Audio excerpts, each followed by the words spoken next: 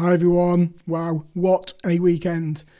For those of you that don't know, I had an article published in the Daily Mail on Saturday morning, and this was kind of written a couple of months ago, and it involved me going over to London to the Daily Mail offices and having a photo shoot.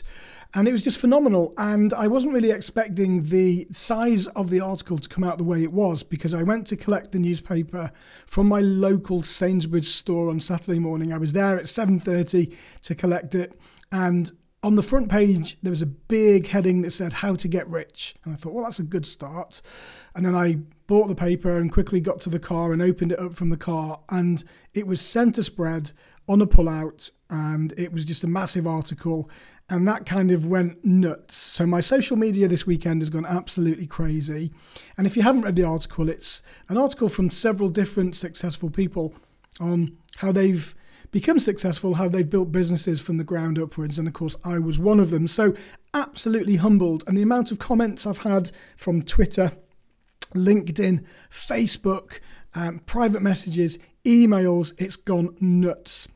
So I wanted just to, first of all, say thank you, and thank you for the support. Thank you for supporting me, the podcast, everything else, because it's so humbling for me, because I can't do this without people supporting me, etc. So I'm really pleased that you get value. And the second aspect is I just wanted to say to people that were quite maybe reserved in having a profile or having a platform to stand on. And I think it's really important that you do have to get out of your comfort zone, because if you get out of your comfort zone, this is where you're going to be growing. This is your stretch zone. And if you don't do it, if you don't get out of your comfort zone, then you'll never do it. It'll never, ever happen.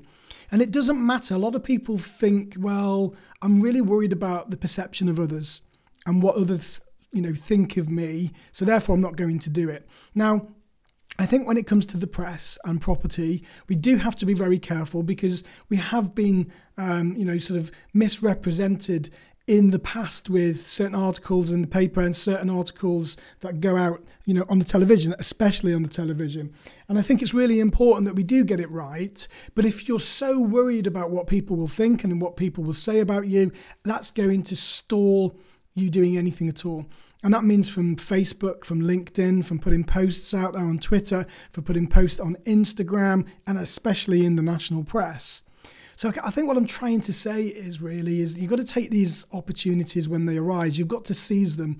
Because if I hadn't have done that, and then I'd gone back into the Daily Mail on Saturday, and if I'd have read it and thought, oh my God, I had that opportunity and I didn't take it up, and now look what I could have done, and I've missed all of those opportunities. So you've got to really take the bull by the horns. Now, don't worry what other people think, because they don't really care about you. What they think is probably more of a reflection on themselves rather than on you as a person.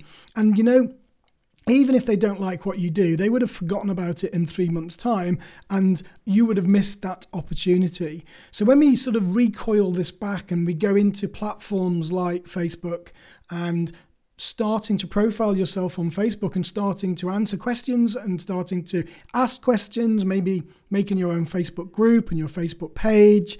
Lots of people that come onto my mentoring program have a massive hurdle saying, well, I don't want people to see what I'm doing.